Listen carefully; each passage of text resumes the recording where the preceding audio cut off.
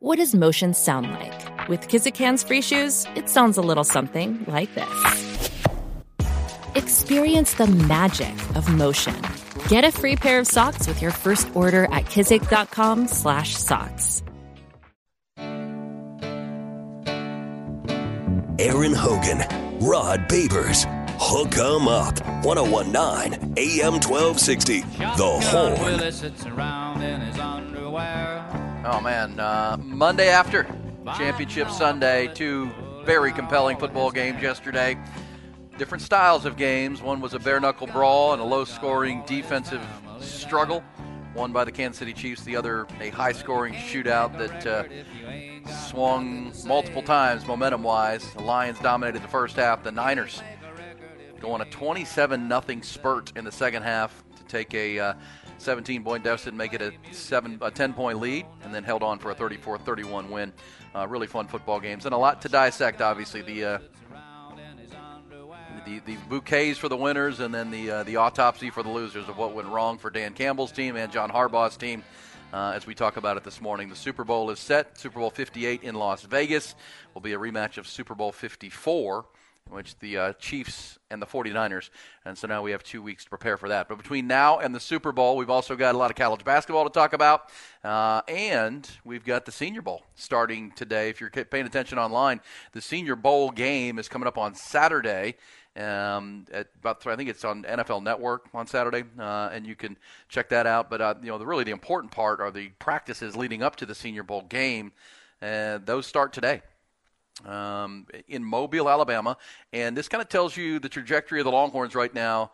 Longhorns have 5 members of their team from this year at the Senior Bowl, and as their brand says at the Senior Bowl, the draft starts here. That's where really you start the draft process, because every general manager and scouts and coaches from all over the NFL are there to watch these practices, see the best go against the best, and line drills and coverage drills and things of that nature. So you can really open some eyes and show some stuff outside of the tape you've put on the field for 3 or 4 years. But the Longhorns have 5 players there.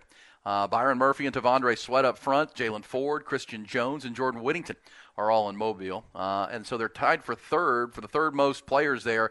Michigan has 8 members of the Wolverines there, and Georgia has 7, but Texas has 5, and Texas would have had 7 if Jahdae Barron and Alfred Collins had decided to move on to the NFL. They both decided to come back for another year at Texas, but they were both invited. So Texas could have had as many as 7 there, which kind of tells you the overall talent improvement the Longhorns have made, and not just in the acquisition realm, but also in the development realm. Because the NFL wants to see these guys, right? They want to get up close with Tavondre Sweat and Byron Murphy, and these players. And Rod mentioned that over the weekend they had the East-West Shrine practices, and J.T. Sanders was there along with Jonathan Brooks. Now, Jonathan Brooks was there as a non-participating injured player, but he was there to do some measurables and those kind of things. So, Steve Sarkisian and the staff, kudos, putting Sunday talent on the field that moves forward. And we'll follow that process, obviously, between now and the draft in late April. Combine will come up at the end of this month and early into March. So with that in mind, let's go to the Vaqueros hotline and talk to a good friend of our show. He's also a colleague over at On Texas Football, the On Texas Football channel, where we talk a lot of Texas football on the YouTube side. He is our man, CJ Vogel, also from the Football Brainiacs. He joins us on the Vaqueros hotline. CJ, how are you, man? Happy Monday. Yeah, happy Monday. A lot going on in the sports world. I'm happy for it. I'm ready to go. Ready to go. Before we get some basketball and talk a little Senior Bowl and Longhorns, your snapshot takeaways of what you saw yesterday with Patrick Mahomes and Travis Kelce doing it again, Lamar Jackson again coming up small in a big spot, and of course that classic from San Francisco last night. Yeah, my biggest takeaway is Patrick Mahomes, it feels inevitable. You give him what on paper is the worst, group of weapons he's had to deal with at Kansas City, and it just doesn't matter. Travis Kelce came up big. I was surprised at how little Baltimore ran the football. That was kind of their strength the entire season, and even in those conditions, it felt like it would have lent itself a little bit more to see, the Ravens pound the ground a little bit more, and they just never really established it. I was a little surprised by that.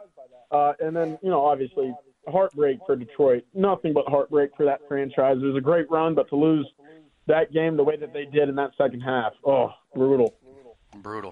Brutal is right. And, CJ, you covered both of these quarterbacks that are going to the Super Bowl when they were Big 12 quarterbacks, Iowa State for Brock Purdy, Texas Tech for Patrick Mahomes. You know, both at some levels are, well, Mahomes has already established his legacy at this point, his greatness. But was this predictable for either of these quarterbacks when they were playing in the Big 12 back when you were covering them? You know, I wouldn't say that. I mean, I thought you knew Patrick Mahomes could piece together a pretty nice NFL career. He had all the physical tools specifically, but, you know, he'd never had a season in Lubbock in which he finished over 500. You know, he never had what I would say the sustained success on the field that would have probably lent itself to a lot of folks thinking he would be a successful big-time NFL quarterback.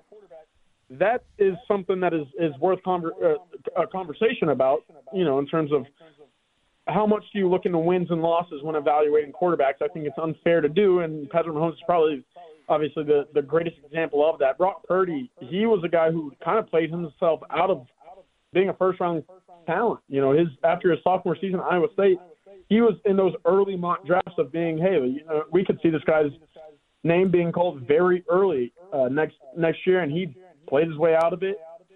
His junior year played down into the third or fourth range, and obviously he ended up being Mr. Irrelevant in the seventh round after a slow senior year as well. So quite a turnaround for both guys. It's amazing. They'll square off in the Super Bowl coming up. Matt Campbell and Cliff Kingsbury going like, wow. Yeah, I knew that was coming, huh? He is C.J. Fogle. He's a college football insider, recruiting analyst covering the University of Texas for On Texas Football and the Football Brainiacs. Doing a great job. Before we get into some hoops, I want to preview this basketball game tonight, but I mentioned the 5 Longhorns that are in Mobile. I mean, the Longhorns, you know, I've seen projections already of the Longhorns having, 6 players drafted in the first 2 rounds, if not the first 2 rounds, but maybe the first, 100 picks of this draft.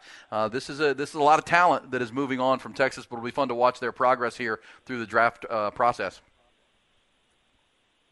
Absolutely. I mean, it's going to be the most exciting draft for a Texas program in Lord knows how long, maybe 20 years, 15 years since 2009.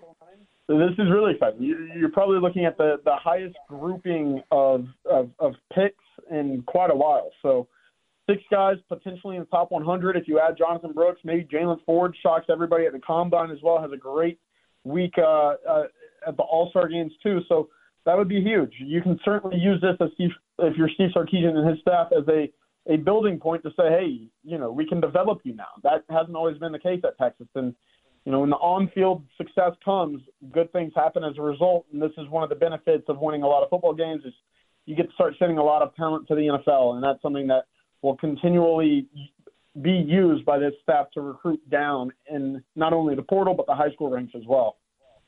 Yeah, it's interesting with the Longhorns that are there. Tavondre Sweat and Jalen Ford are both seen as maybe top 30, top 35 kind of players. I've seen the Byron Murphy projection is maybe even the top 20 draft picks. I think there's one mock draft has him number 11 as maybe the number 1 defensive tackle off the board. Sweat, of course, just a space eater and a run flogger, but he's got great feet. Jalen Ford. Christian Jones is an interesting name because there are some that think maybe he's played his way into a day 2 kind of draft pick potentially, 2nd, 3rd, 4th round kind of thing for Christian Jones at right tackle, and then Jordan Whittington, everyone's favorite Longhorn. Be fun to watch these guys get after it up there at the Senior Bowl, which gets going. And again, the game was on Saturday, but the practices of more import, and I'm sure there'll be coverage of those all over the place. Hey, CJ, when you give us some news from the Longhorns this weekend, I know they did not land the cornerback Jabbar Muhammad, right? Jabbar Muhammad was in the portal from Washington, and the Longhorns saw him in that national championship semifinal game, played a really good football game, but he is committed to Oregon over Alabama and Texas, despite having a couple of cousins on this Longhorn roster. Any surprise there that Jabbar Muhammad ends up a Duck? No, not necessarily. I think the family ties are something that Texas fans could look at and say, it would make a lot of sense for him to come to his home state of Texas, return back to, about 3 hours from where he grew up in South Dallas, and obviously play with a couple guys that he has blood relation to. But it just didn't make a whole lot of sense for him to come to Texas. He's a guy who's looking to hear his name and draft conversations and circles next year. And what good is that going to do for him if he's not on the field in his last year as a college athlete? Texas is going to offer the opportunity for him to come in, compete for a starting spot, And obviously Texas likes to rotate their defensive backs pretty often. We saw last year with Ryan Watts, Terrence Brooks, Malik Muhammad. Gavin Holmes was in that mix as well. Well, right now we're looking at it where it looks like it was going to be Terrence Brooks and Malik Muhammad really taking that next step up into being the true, two dominant cornerbacks that we expect them to be. Where did Jabbar fit in that? I think for Oregon it was a pretty simple pitch of a recruitment. Come to Eugene and you can have one of your starting cornerback spots right away. There won't be a competition. We can pencil you into that starting spot, and it won't be a conversation. I think that was the biggest difference in both recruiting approaches from both schools, and obviously the Ducks went out. No question about that. And Jabbar Muhammad going to Oregon. Longhorns still feel pretty comfortable with their corners. What did you make of the hire, the reported hire late last week for the Longhorns filling their defensive line coach with Kenny Baker from the Miami Dolphins? He only spent 1 year in the NFL, but climbed the ladder. And as Rod talked about with us, that to get to an NFL spot from smaller schools in a short amount of time the way he did, this just kind of tells you what type of rising coach he is. What do you make of Steve Sarkisian? Because, hiring this guy, some would say the resume is kind of thin, but at the same time, what he has done would tell you that Sark was looking for a specific type of coach to come in and coach his defensive tackles. Yeah, I think it's a fair critique of the hiring. You'd like to have seen a guy at a Power 5 program who has been able to, go out and recruit those big-time blue-chip guys and obviously send them into the NFL. Not necessarily what you've seen so far with the resume of Kenny Baker, but you have seen development. He had 3 guys at UT Chattanooga that received all-conference honors in 2021. And then his best player, D'Angelo Malone at Western Kentucky, actually ended up winning the conference's Defensive Player of the Year. So there has been signs of development each spot that he's been recently, and I think that's encouraging. Can he do that with the guys that he, goes out and recruits now? That's the biggest question. How easily is he going to be able to adapt to recruiting at and for a school like Texas? I think that's worth, questioning. That year with the Dolphins, I think, really helped solidify and justify the hiring. Otherwise it'd be, surely there's other options available for Sarkisian at Texas than a guy who had just previous stops at Mercer, UT Chattanooga, and Western Kentucky. Well, that NFL stop certainly adds a little bit of a wrinkle. And anytime you can kind of pluck a prodigy from under Vic Fangio in the NFL, I'm for it. So I see that as a pretty strong addition to the Texas staff. And I really hope he's able to hit the ground running on the recruiting side of things, because that's going to be the biggest factor for which Texas is going to need to continue to recruit at a very high level now heading into the SEC on that defensive line. It's going to be crucial to maintain a very high level of impact there. No question about it. Losing Tavondre Sweat and Byron Murphy, it's good to get Alfred Collins back. They also got the Arizona transfer coming in, some developing players. But, yeah, you've got to continue to add pieces through that. And it does feel like he is a relentless worker and likes to recruit, too, which is an important part of this for Steve Sarkisian. He wants someone who loves to be out there and build relationships and recruit. Kenny Baker seems to bring a lot of those things, checks a lot of boxes. So we'll see where that goes. With that in mind, CJ, before we talk hoops, and I do want to talk Texas basketball, but I got some football questions to get through first. The late signing window is next Wednesday, right? February the 7th. It's always the first Wednesday of the second month. Are the Longhorns in or working on anything from the high school ranks, or are they done as far as that goes for 2024? No, Texas is all wrapped up. They've completed their 2024 high school recruiting signings. In the first window, they obviously were waiting on Ryan Williams this past week to make a decision. He ended up at Alabama. No Bo Davis, so Texas could not continue the pursuit of Alex Foster, who's committed to Baylor. So right now it looks like Texas is completely done. I don't expect that to change in the next week. They will be busy and active again later on in the portal when that window reopens in April. But for now, I think Texas is completely done. It's on to 2025. All right, there's some football, and because it never ends. Football season's year-round here on the Horn on Hook 'em Up. Hey, CJ Vogel is with us. What about this game tonight? Before we talk Texas and Houston, let's go back to Saturday. the game at BYU. The Longhorns had won back-to-back games over ranked teams, beat Baylor last Saturday, beat Oklahoma in Norman, and looked like they were trending. And then they got to BYU and ran into a buzzsaw, a BYU team that normally relies on three-point shooting but really attacked the Longhorns and exposed Texas and their on-ball defense. They ended up shooting 64% from the field. Max Abmas had a tough day and an off day in Provo. What were your takeaways from what we saw Saturday afternoon in the mountains? Yeah, it was a tough one. It was one where Texas had a little bit of momentum. You mentioned the 2 ranked wins leading up to that trip to Provo. I didn't see a lot of adjustments.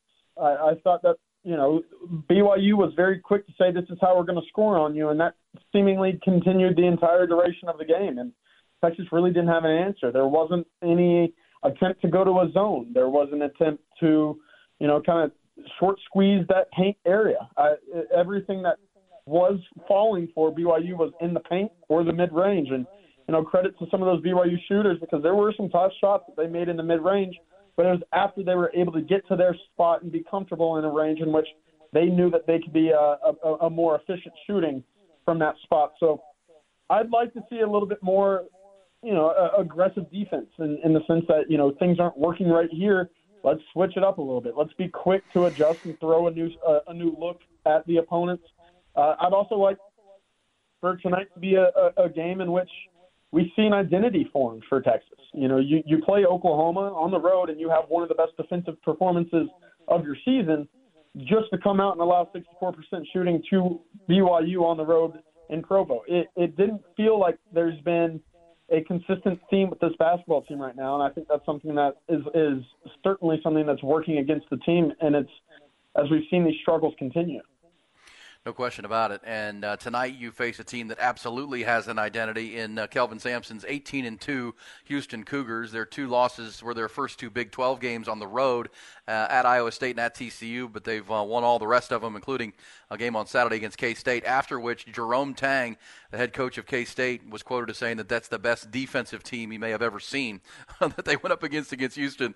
So they hang their hat on the defense. And when I was watching the game against BYU, CJ, on Saturday, and I thought the announcers were doing a really good job talking about Texas. Chris Spatola, I believe, was doing the game, and he kept saying the Longhorns were soft at the rim, right? And you just mentioned 64%. Guys would get in the lane, and no one would close them off. They were soft near the rim. You cannot play soft against Houston. They will devour you if you try to bring anything soft in their way tonight. Is that fair to say?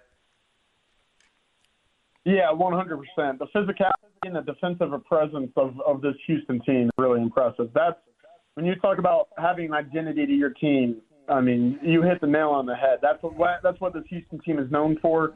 They lead most of they're top of the leaderboard in most of the meaningful statistical categories defensively. They're number 1 in the country in points allowed per game, right over 51. So top 10 in turnovers forced. It's really impressive what they're able to do.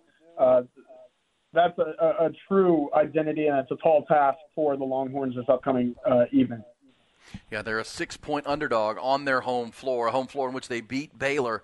But, man, when you say find an identity tonight, I mean, you're going to have to match the defensive intensity. And to the Longhorns' credit, last week in Norman, they held Oklahoma to 60 points. And we know what they followed that up with, but can they play the defense? But my biggest concern in this game, CJ, is the guard play, because the one thing, when you see Houston, if you haven't seen them up close, I mean, they look like a football team. I mean, they are so physical and so big. I mean, so built. They're sturdy. Every guy looks like he could don a football uniform and get out there and play. And the Longhorns are smallish, right? They're not very big in the backcourt. Max Abmas is a really good scorer, but he's small. Tyrese Hunter's not the biggest guy. I mean, they're going to have a hard time matching up physically wise for Houston. I'll be interested to see how Rodney Terry and the staff try to attack that. When you need mealtime inspiration, it's worth shopping Kroger, where you'll find over 30,000 mouth-watering choices that excite your inner foodie. And no matter what tasty choice you make, you'll enjoy our everyday low prices, plus extra ways to save, like digital coupons worth over $600 each week. You can also save up to $1 off per gallon at the pump with fuel points. More savings and more inspiring flavors make shopping Kroger worth it every time. Kroger, fresh for everyone. Fuel restrictions apply. Yeah, I'm right there with you. Can they get into the paint kind of play inside out. I would like to see that a little bit. They wanted to feed Dylan Disu against BYU, but when BYU brought a second and a third guy over to deter him from the basket, there was a lot of questions with where Disu was going to go with the ball. Was Texas going to sit back and fall into that trap of just hucking up threes like we've seen in a few games this season? That's kind of been an Achilles heel while also being a strength. It's been a weird deal because I feel like they start out games very strong in the first half. We saw it against Baylor at home. They couldn't miss. They saw it a little bit against Oklahoma as well. Early on, I feel like Texas is shooting the ball very well, and then for whatever reason, as the second half progresses, it just doesn't continue. So if Texas is able to start by getting into the paint early, I think that lends itself to leading to more shooting opportunities in the second half, something that I think we'd like to see a little bit more consistently in terms of the making of shots. So I'm eager to see it. How are they able to start is going to be very key when this Houston team comes to town. Again, they're right atop the Big 12, so it's going to be just as important a game for them as it will be for Texas. No question about it. CJ Vogel with us from on Texas football, of course, and the football brainiacs covering the Longhorns. 18-2. They're 12-0 at home, but the two losses they've taken, they're only 2-2 away from home this year. So you do have them on your home floor. Can they get the crowd involved? We saw that in the Baylor game. That was big. And that was an 11 o'clock tip. This one tonight is 8 o'clock. So a good chance to get revved up and get everybody fired up. But the Longhorns have to do things on the court to fire this crowd up. I think that's fair to say because as a 6-point underdog, pretty large hill to climb. Hey, let me ask you this, CJ, from Big 12 basketball. How surprised are you at the start for Texas Tech? I mean, is there a way to put a number? I mean, they're now 5-1 atop the Big 12 for Grant McCasland, the first-year head coach who came in from North Texas. They got a huge win at Oklahoma this past Saturday. That's as big a surprise as I can find in the Big 12 and maybe all around college football or college basketball. Yeah, 100%. They added Pop Isaacs back to that group a couple of weeks ago, and by all means, he's been able to elevate this team to a range in which I didn't think many expected to occur. I thought, coming into the season, we'd see Houston right atop the conference with Baylor, kind of in the mix. BYU's been really impressive to me as well, and so has TCU. So, you talk about who's going to be the big dogs and what is, I think many would consider the toughest conference in the country. I thought that was who you would expect to see. Obviously, Kansas, I didn't even mention them, adding Hunter Dickinson and a few other pieces this offseason. That was going to be the team that you would sit and expect to be up there with Houston. But Texas Tech, BYU, TCU making things very difficult. Obviously, Iowa State's been winning basketball games pretty easily as well. Iowa State's actually one of the teams that knocked off Houston earlier this year. So, you could go on and on about the depth of this conference. And right now, Texas, it feels like, is just kind of treading water, trying to stay alive, trying to stay in the conversation for this conference. Every win's going to help this team's resume. And right now, there's no easy ones left on the schedule. Yeah, that's right, and that's why tonight's so big. I mean, you look at the standings. Texas Tech's 5-1. Houston and Iowa State are 5-2. So if Houston were able to come in here and get a win tonight, they'd get to 6-2 and a win over Texas on the road. Texas, of course, sitting at 3-4 down there with the BYU and Oklahoma and BYU, Oklahoma, and Cincinnati. The surprise team is really Iowa State. You mentioned they beat this Houston squad the Longhorns will see tonight, and Kansas sitting there along with TCU at 4-3. But if the Longhorns could find a way to get a win tonight at home, would be huge for their conference standings, and also it would have them going 3-1 in this stretch of matchups with ranked teams, Baylor, Oklahoma, and Houston. If you could win tonight, and then the BYU game not as impactful if you can go 3 out of 4 in that 4-game stretch. But obviously it's a huge if. They got to find a way tonight in a game that matches up against the best defense in all of college basketball against this Longhorn team that sometimes struggles to find exactly what they want to be offensively, and certainly can struggle on the defensive end as well. All right, CJ, good stuff, man. We appreciate that on a Monday, jumping in, talking some Longhorn football, the Senior Bowl, and some hoops. Are you going to attend this game tonight? Are you planning to be down at the Moody Center, or are you going to watch it like the rest of us? I'll be watching it like the rest of us. I'm sticking at home tonight. Got some good food already ready to be made, and I'm ready to grab some chips and dip and sit on that couch and watch a good game. Amen, brother. Amen. All right, man. Appreciate it. Good stuff. All right. Appreciate you. Thanks for having me on. All right, there's C.J. Vogel on Texas football, bringing it. Hey, Ty, are you at all optimistic about tonight's matchup with the Houston Cougars? I know when they were playing Baylor a week ago Saturday, I was not real optimistic. And what do you know? They up and won that basketball game against a very good Baylor team. But this Houston team seems like a different group. What's your level of optimism for the Horns tonight? I just cooked up a parlay for tonight. I'm including Houston Cougars money line, so that should tell you everything. I think that Texas might cover to keep it close, maybe at least in the first half. But I think the physicality that you mentioned that the Cougars have will eventually, kind of push them past this Longhorns group. Yeah, I mean, you see this team, man. Whoever the strength and conditioning guy for Houston is, they don't miss weight day. I mean, they do not miss the gym. They are physical, they are tough, and they play with that exact mindset that Kelvin Sampson brings. And but they have lost a couple times on the road in Big 12 play. See if the Longhorns, because the Longhorns can get going. I mean, they can shoot the basketball. They just got to match that physicality, which is going to be a challenge. But what happened against BYU? There was a hard practice yesterday. You cannot allow a Big 12 team, any team, to shoot 64% from the floor, get that many open layups and dunks, and not contest them. I'm sure they were challenged, and we'll see if they can rise up tonight, 8 o'clock. From the Mood. We'll come back. When we do, we'll go behind the burnt orange curtain. We will also hear from Jim Harbaugh, because this pertains to Texas. Jim Harbaugh explaining why he decided to jump to the NFL, and we'll also tell you why it pertains to Texas and the football team next year. Details coming on Hook 'em Up with Ian Rodby. Aaron Hogan, Rod Babers, Hook 'em Up, 101.9 AM 1260, The Horn.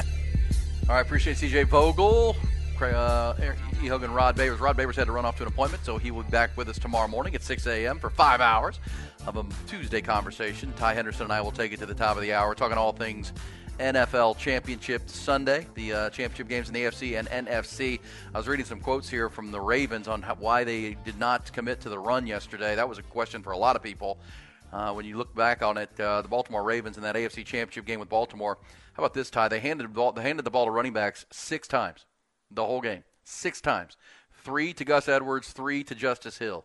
This is a team that it almost feels like with Todd Monken, and the conversations parallel with the Cowboys, right? That similarly to what the Cowboys did with Dak Prescott and building the Dak-friendly offense, the Tex Coast offense, with Mike McCarthy taking over play calling, and Kellen Moore being jettisoned. The Ravens have done a similar thing, right? They jettisoned Greg Roman. They let Lamar Jackson get very involved with who the offensive coordinator was going to be and what type of offense it would be, and they hired Todd Monken from Georgia. And obviously, just like Dak Prescott, during the regular season, the results were overwhelmingly good. Lamar Jackson's going to win the MVP. I mean, that's a regular season award. The votes are in right after Week 17. He's going to win that award. Dak Prescott might very well finish second in that award, but both players did not come up in big spots in the postseason, that's why the changes were made offensively, right? That's why they tired Todd Monken and moved on from Greg Roman, because the argument was Greg Roman, when we got to the playoffs, left it all on Lamar Jackson, and they didn't have enough weapons and these things. It's the same conversation. Does it sound familiar to you, Ty, with what we talk about with Dak Prescott? I don't think it's as bad. I'm perplexed on why they didn't run the ball more yesterday. I know they've lost a few running backs this year, but Gus Edwards is definitely capable of getting 10 to 15 carries at least. So I don't know. That confused me. What do you mean? And they only ran the ball on first down 3 times the whole game. Which, and that's part of I realize they changed offense coordinators, but that's running the ball and being tough on the line of scrimmage on offense is kind of part of the Baltimore Ravens' identity. 100%. But again, this is Todd Monken, right? And as Rod told us, they've gone to more of an offense based in spread offense to get Lamar Jackson with weapons. But yeah, in the biggest moments, much like Dak Prescott, in the biggest moment, this is what you do it for, right? It's not about 12 wins in the regular season or winning your division. Those are nice, but it's about performing in these moments. So what offense are you going to be most comfortable in? Both the Cowboys and the Ravens kind of went away from the power running game idea and put the game more in their quarterback's hands, and it didn't work, right? The results weren't there. I know the Cowboys' defense completely collapsed in that game too, but at the same time, before Dak Prescott got going, it was 27-0. Let's not forget that. And 2 of those interceptions that he threw, his 2 picks, led to 14 of those points. So he was a big part of the problems and how you dug that 27-point hole. In the Ravens' case, it was It was a game that was there to be won. I mean, the Chiefs, as much as we, applaud Patrick Mahomes, and we should, they scored on their first 2 drives, and then they didn't score a touchdown again, and they didn't score at all in the second half. So the game was there to be won, unlike the Cowboys who had to dig out of a 30-point hole. The Ravens were right there, and when they needed him most, it didn't feel like Lamar Jackson was going to rise to the occasion. And obviously, much like Dak with the interceptions in the first half, Lamar threw the inexcusable interception into triple coverage and their last best chance to win that football game. So to me, the narratives for both quarterbacks are very similar. We're at this point, until proven otherwise, they're regular season quarterbacks. And when they rise up and have to play the best, which is what you're going to see in the playoffs year in, year out, you're going to see the best defenses, the best coaches, the best opposition. You have to be able to rise above it.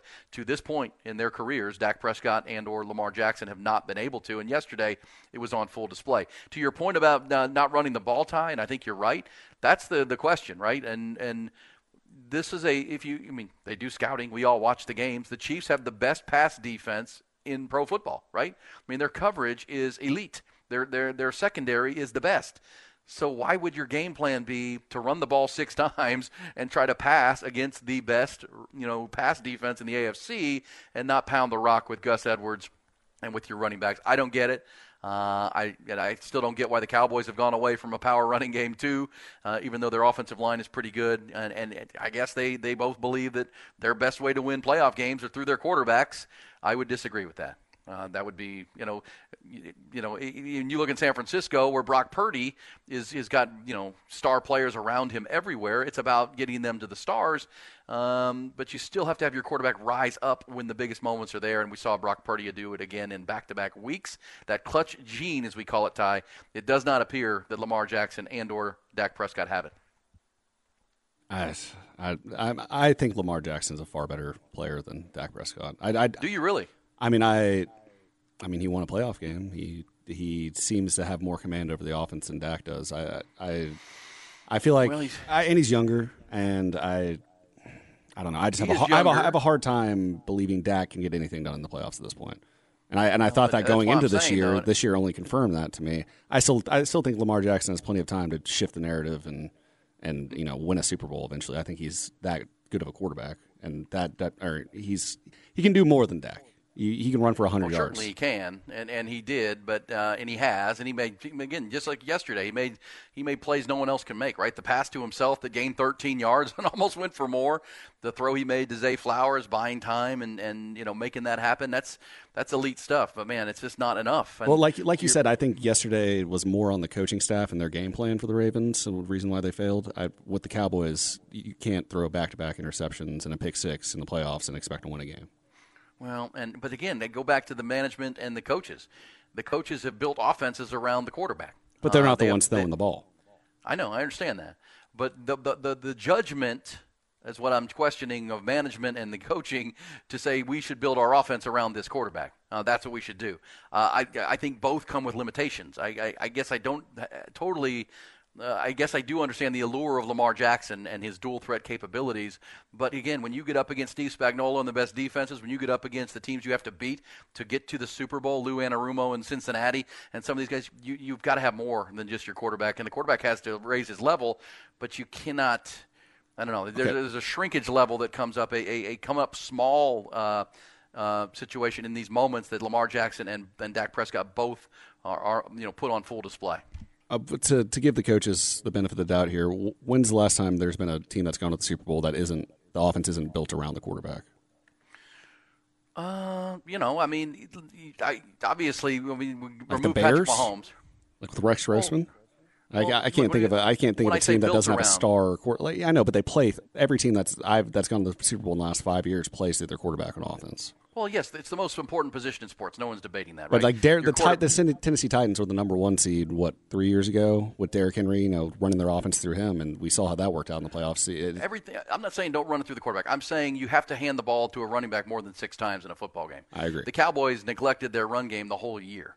The 49ers run the football. They're the best running team. They're the best red zone team in pro football. Yes, Brock Purdy is the straw that stirs it, but, man, they've got really good players, and they are committed to the run game. The Detroit Lions, same thing, right? They've got one of the best offensive lines. They went up and down the field with David Montgomery and Jahmyr Gibbs. They still run the football, and they don't make it all about Jared Goff, right? They don't make it all about that player. He's got to be good. He's got to make throws, but it feels like with the Tex Coast offense and Dak and what we saw this year, and Lamar Jackson, it's all built around that player. I don't know that that's wise. I guess San Francisco would probably be the most recent example with Brock Purdy. Sure, and I think Detroit. I think Jared Goff's a really important cog to their offense, but it's not built through him, right? He's got to make great throws, but they got to run the ball. He's got to be off play action to be his most effective, which means you do have to run the football. There's only one Patrick Mahomes. I mean, there really is. There's only one guy who you can rely on in those cases. Again, it's a Dak and Lamar parallel that it's just, people compare it to Dominique Wilkins, James Harden, and other sports, right? The names come up. Clayton Kershaw in baseball, great in the regular season, but just not going to get it done in the postseason. And that's the concerning part for the Cowboys and for the Ravens, is that in this playoffs, Brock Purdy has shown that he has that clutch gene. He may not be the talent level of those two players. He doesn't possess, close to what Lamar Jackson has as far as, speed and talent and all the things that come to being a quarterback. But in 2 games, despite being pretty average for a good majority of it, in 2 games now in the playoffs against the Rams and the Packers and now the Detroit Lions, when it mattered most, he became the best player on his team in that moment, in both the Green Bay and the Detroit game for the fourth quarter, and in that third quarter run, he elevated everybody around him and became their best player. Whether he was taking off and running for 48 yards or completing 80% of his passes, finding the right man, making the right decision, getting the ball in the end zone, that was Brock Purdy. In both cases with the Cowboys and with the Ravens, Lamar Jackson and Dak Prescott don't do that, or they haven't done that in their careers. That's why Lamar Jackson is now 2-4 career in the postseason. Dak Prescott is 2-5 career in the postseason, and neither have been to a Super Bowl to this point. Brock Purdy is now going because he elevated his play, and it was on display yesterday. All right, good stuff, good conversations. We'll pick it up. We come back, we'll do What's Poppin'. Also let you hear from Jim Harbaugh on his decision to leave his alma mater after winning the national championship and jump back into the NFL. He spoke with the NFL guys on CBS yesterday. He was there rooting on his brother and the Baltimore Ravens. We'll hear that coming back. Also, What's Poppin' tonight in addition to the Longhorn basketball game? It's Hook 'em Up with Ian Rodby. The Horn text line has moved. Join the conversation on the new Horn text line, 512-447-3776. That's 512-447-3776. What's poppin'? Brand new whip, just hopped in. I got options. I can pass that like Stockton. Just joshing. I'm spending this holiday locked in. My body got rid of them toxins. Sports in the top 10. Hook 'em up as we get to the final segment of our Monday. Appreciate all the conversation, opinions, messages as well. Thanks to CJ Vogel also for jumping in. Rod Babers, of course, returns tomorrow. Ty Henderson there. This says, how do you tie everything into Dak Prescott? Well, that would be like me trying to tie you into everything that happens at your radio station. Well, listen. Let me just say this: everything ties into quarterbacks in the NFL. I mean, that's not. That's really what the position is judged upon. And I'll read a quote that I saw this morning from Ryan Clark. Ty, you know Ryan Clark from NFL coverage on ESPN, former Pittsburgh Steelers safety, right? Former Steeler, rising. He's got a great podcast. And he said it this morning, as good as it can be said. He said what Brock Purdy did yesterday was separate himself from Tua, Dak, Justin Herbert, Kirk Cousins. The only thing that will echo in the eternity of football is what you do at this time of year. And that is absolutely the fact, right? If you want to be an NFL starting quarterback and you're going to get the big paycheck for it and, the position, especially with America's team for crying out loud, is going to come with, the high praise when you're successful. Much like Dak was praised by me and a lot of people throughout the year for, his MVP caliber season in the regular season and 12 wins, a third straight 12-win season. All of those things are to be applauded. But as Ryan Clark said, the things you do at this time of the year are going to be what echo into eternity.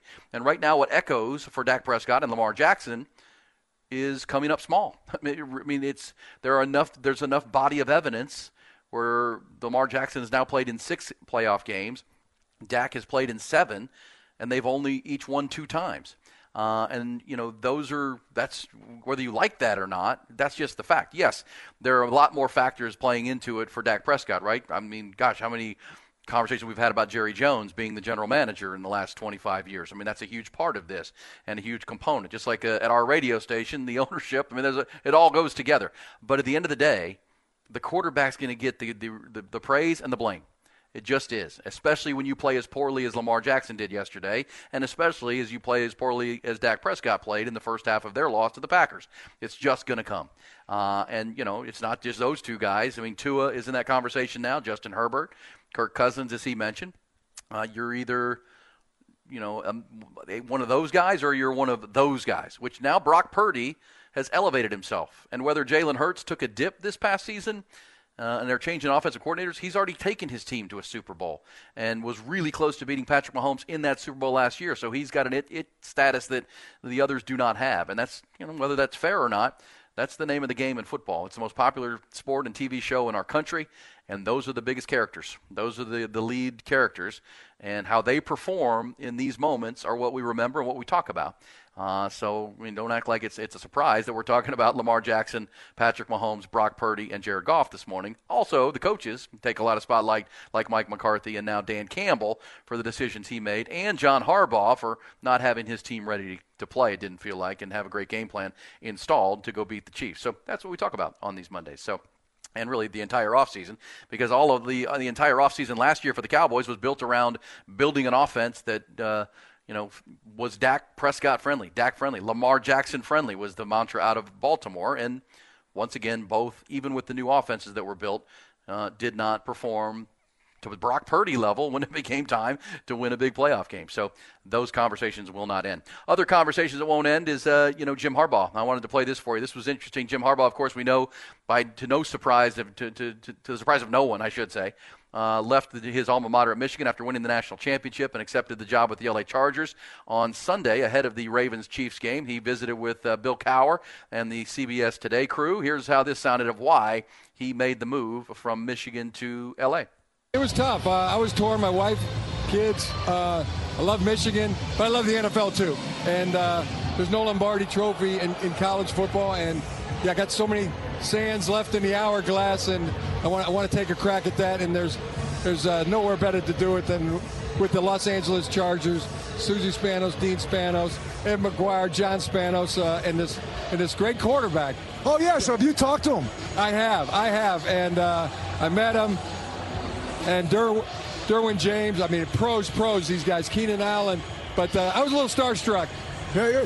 Justin. So maybe some of the Chargers are out there have not talked to you or met with you yet. What's that first meeting going to be like with Jim Harbaugh? What's the culture you want to build with LA? I'll tell you what, I'm probably going to reference this right here. We work together, we win together, and it's worth it. I mean, the hard work, the sacrifice, the pressure, all of it. Why would somebody put themselves through that? Because the rewards are just so darn good. And you can see that today. And what a football game we're going to have today. Hey, so you have any advice to John? There's Jim Harbaugh. Then they went and talked about the Ravens in the game that we all got to watch after that interview. But, the reasons we talked about, Jim Harbaugh just echoed.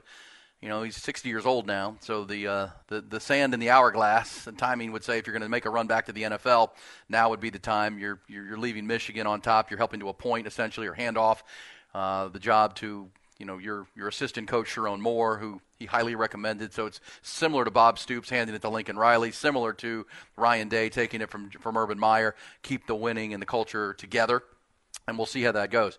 As for Michigan, or as for the LA Chargers, for Justin Herbert to get this gig and have this coach roll in. Remember when he took over the San Francisco 49ers, Ty, back 2011. There wasn't a huge expectation. They kind of built it as a rebuilding year. They had Alex Smith as their quarterback, and they went 13-3 that first year. I mean, they overachieved. And then, Alex Smith handed it off to Colin Kaepernick, and they ended up in the Super Bowl by year 3. I mean, this guy can coach. Whatever we think of him and his personality and all the allegations, he elevates the play of his team. And they play, especially at quarterback. But then he's got a brand of football he plays. Excited to see, or interested to see how the Chargers, who have been underwhelming, of course, in the last decade plus, how quickly they can rise in that very difficult AFC West. That'll be interesting. And, of course, the Longhorns play at Michigan September the 7th in Ann Arbor. We now know Sharon Moore will be the head coach and be a whole new look to the Michigan sidelines and team. They've got a ton of guys moving on to the NFL draft, but Sharon Moore will be the head coach for the Longhorns. Go in there with more coaching continuity, and we'll feel pretty good about their trip into Ann Arbor next September. Ty, good stuff. Appreciate it. What's your parlay tonight outside of Cougars money line? I like Duke -3.5 against Virginia Tech as well. Duke is Duke. All right, some college hoops tonight. Big Monday hoops.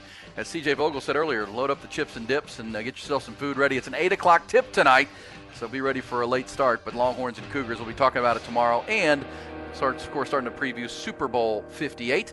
Have a wonderful Tuesday. Jim Rome next, then it's Rich Eisen, then it's the Sports Complex with Patrick and the crew.